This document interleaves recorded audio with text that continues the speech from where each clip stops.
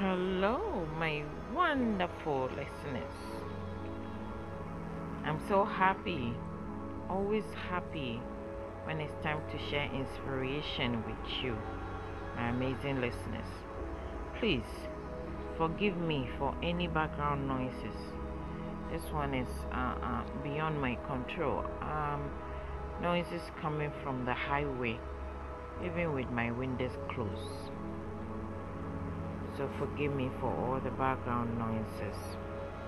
Yes, another day is here, and I'm grateful to be still breathing. We are here, so let's make it count and make a difference in the lives of others. There are a lot of people who always make assumptions for other people, and because of that, they can't even be honest.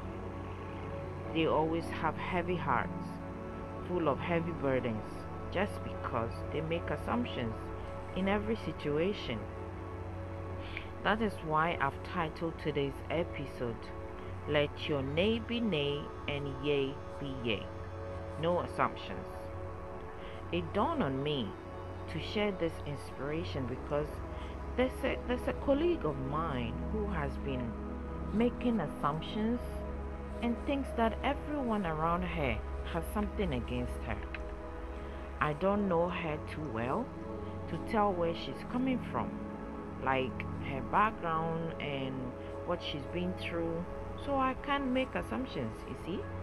I cannot assume. But I can tell that because of the burden she's carrying around, which is the assumptions, she always thinks someone is out to get her. I wonder how that will feel like, always being paranoid and thinking that someone wants your downfall. To quote a psychologist, trauma can trigger the release of hormones that impact memory. For example, remaining emotionally flat or experiencing extreme emotional swings while recalling an incident. There are a lot of factors that affect people's personality. So when dealing with people, let your nay be nay and yea be yea, because you will never know the effect that will have on people when you assume all the time.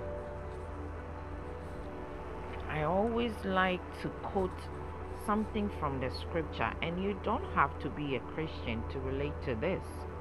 In Matthew 5:37, it says, simply let your yes be yes and your no be no. There are no gray areas for this. Be honest and don't make assumptions. There are a lot of coincidences in life, and so communication is the key, not assumptions. Life is too short for anyone to burden themselves with assumptions all around them. Just let your no be no and your yes be yes. No middle field. And I'm sure that will save a lot of people. God is the only reason why we've made it so far. So let us be grateful and make a positive impact in people's lives. Let us stop making assumptions without facts, because God will show up even when everyone leaves. So keep your hope alive, because it isn't over yet. Lord, fill our hearts with a deep desire to be closer to you, so that we can do your will and impact positively on people's lives. Please share this with other people so that they can also be blessed. Even if you think this is nothing for you, it might be for somebody else. So please share with someone else. And now remember, God loves you. Yes, you, no matter who you are. Till next time, please Stay blessed.